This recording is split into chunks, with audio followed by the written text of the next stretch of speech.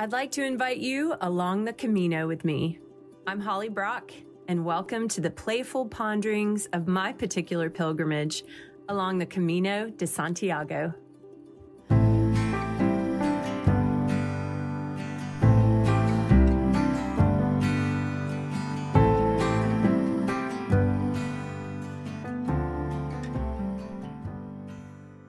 Finding the way does not refer to arriving at a destination.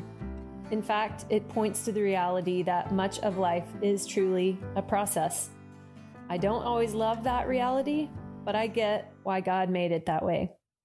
Here's to finding the way.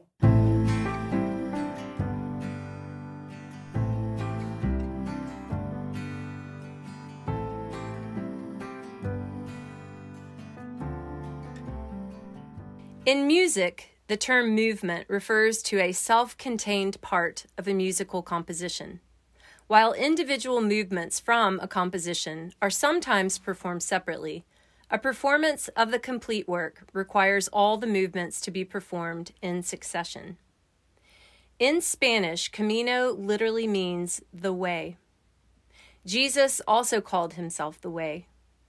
And if the Camino was a musical composition, I experienced finding the way in 3 movements. The theme of the first movement expresses the realization that Jesus is inviting me to come along the way.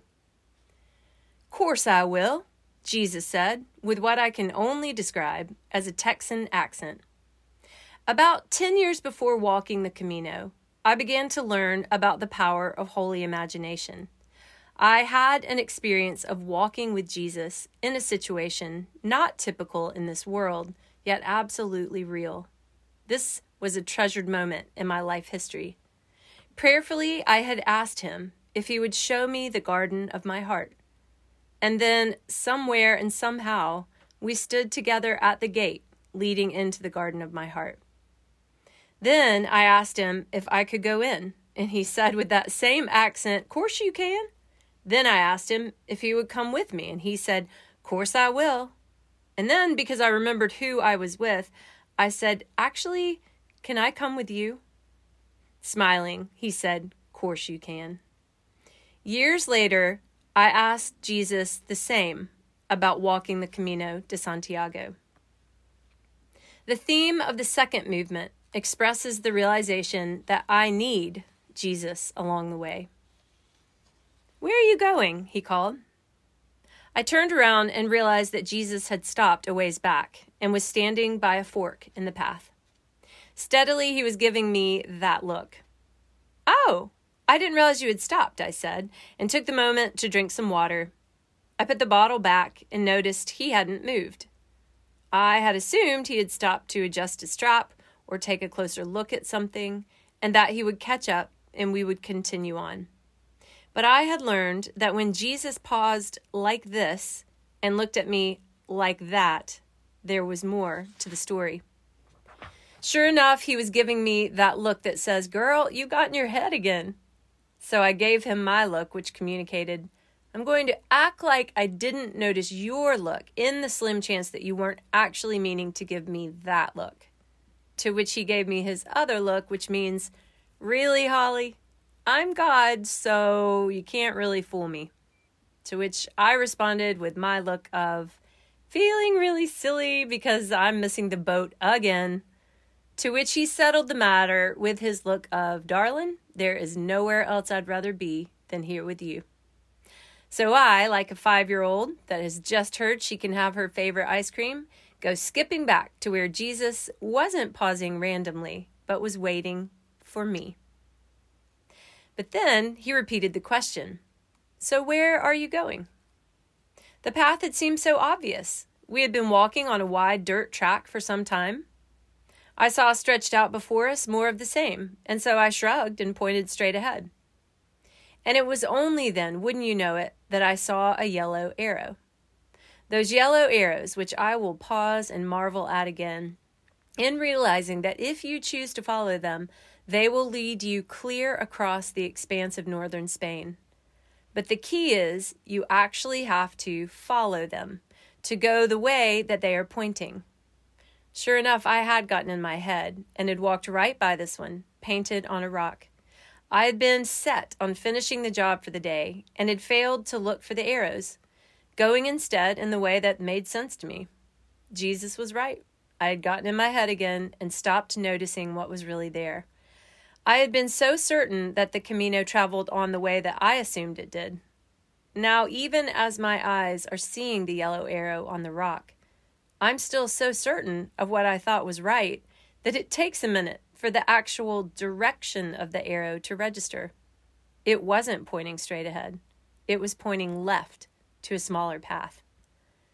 I looked up at Jesus with a look that said, I got in my head. How long would I have continued down that path, I thought, was best before realizing it wasn't the way. I would like to say that I learned my lesson and was always looking for the arrows from then on, but in full disclosure, this wasn't the last time it happened. The point was that I couldn't do it alone. I needed Jesus to show me the way, kind of like the yellow arrows did. I wanted to walk with him, yes, but to find the way, I also needed him. The theme of the third movement is the most dramatic. It expresses the realization along the way that Jesus is the way. I had yelled for Jesus quite a few times. I'm lost! Please show me which way to go. All that came back was a rush of wind. I know that Solomon said that pride goeth before a fall, but I didn't think he meant it literally because I literally could fall. More wind. If you had seen this moment from afar, it could seem far different than how I was experiencing it. The sun was setting off to my left. The sea water and sky were both a stunning blue. The sea cliffs were spectacular. All a blessing, unless in that shining, stunning, spectacular moment, you are lost. In hindsight, I wanted to blame this situation on poorly marked signage. Truth be told, I had been beguiled by a poster of a handsome man in a kilt playing the bagpipe while standing by the sea. But even more truth be told, because am I right? Truth really is like an onion. It has layers. I was feeling rather arrogant in my Camino orienteering skills by this point, which set the stage for me to be distracted by the hot bagpiper, and only after that confused by signs. This was the second to last day of my journey. This was on the trail from Finisterre north to Muxía, the end of the earth in its own rocky way. So yeah, although I was pretty experienced by this time, I found myself in a precarious situation on a tiny, steep trail on the edge of a high cliff overlooking the ocean. This trail was progressively narrowing and becoming increasingly overgrown with unforgiving offshoots of hardy cliff-clinging plants that had sharp appendages. These were now cutting my bare legs with every step. Thinking that I had taken that alternativo route that went along the coast but up ahead soon would rejoin the main Camino, I willed every step to be taking me in the correct direction. Yet in actuality, every step forward was draining my confidence. I yelled into the wind again, please show me the way. What does faith look like?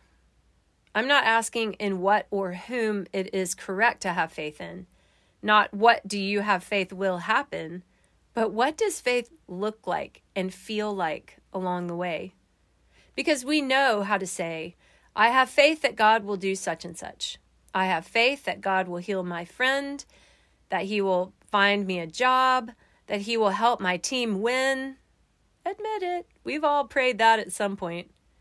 But while we are waiting for those things to actually happen, what does that look like while we wait? That's a much harder question to answer. My best answer is that it's not always pretty. In fact, sometimes it gets really messy. Because it's easy to hold your head up high and hold everything together once you know everything will be okay.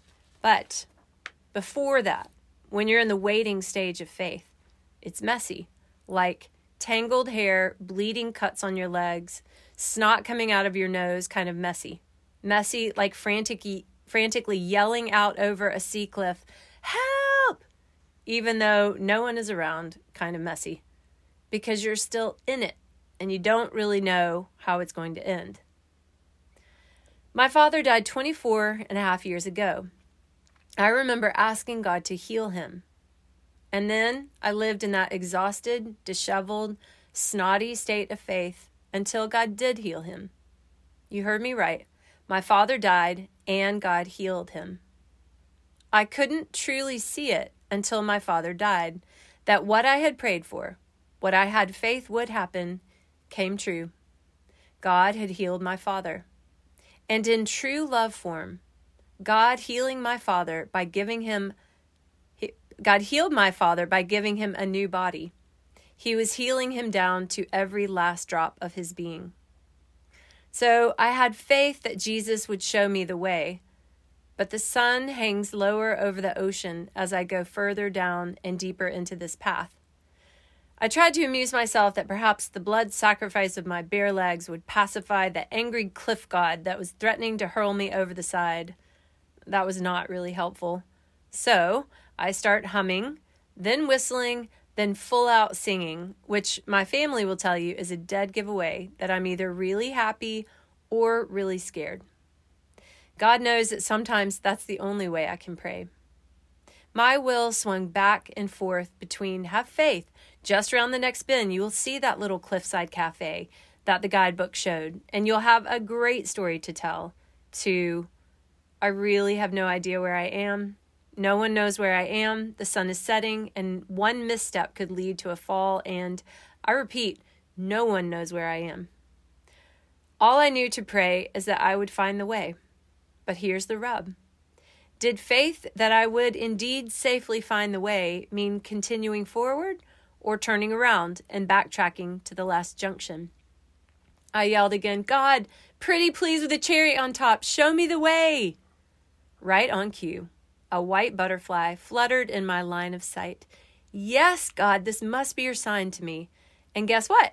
It went forward. I knew I should keep going, my heart sang. And then, apparently right on a different cue, that little butterfly of salvation did a 180, passed right by me, and started flying the opposite direction. I knew I should go back, my mind boomed. And wouldn't you know it, that precious little salvific butterfly was incredibly decisive for about 2 more minutes, and then made its way straight down the cliff toward the sea. Sometimes the hardest thing for us to hear while we are having faith is nothing. The next hardest, at least in this situation, was the sound of the relentless, forceful wind shooting up a sea cliff, which is all I could hear. I realized then that Jesus wasn't going to show me which way to go. He was holding out, not because he didn't care about me, but because he cares about me so deeply. I had asked for him to show me the way. I wanted to know which way, but he knew that I wanted more. He held out until I saw that knowing which way wasn't what I needed to know most.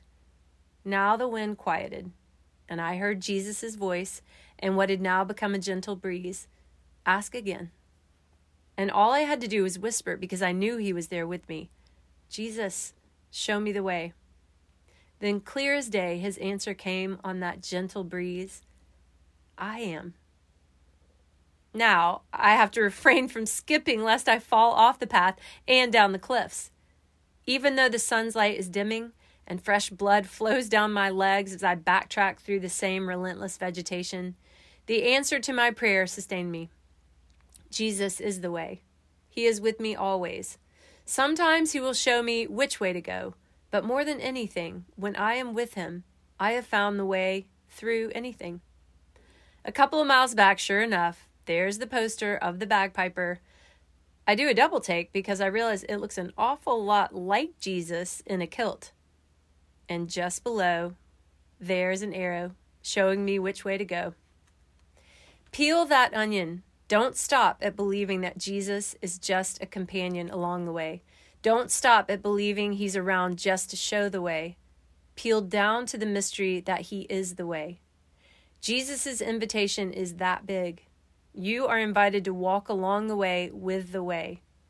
He is the constant pilgrim at your side. He He is like the yellow arrow pointing the way.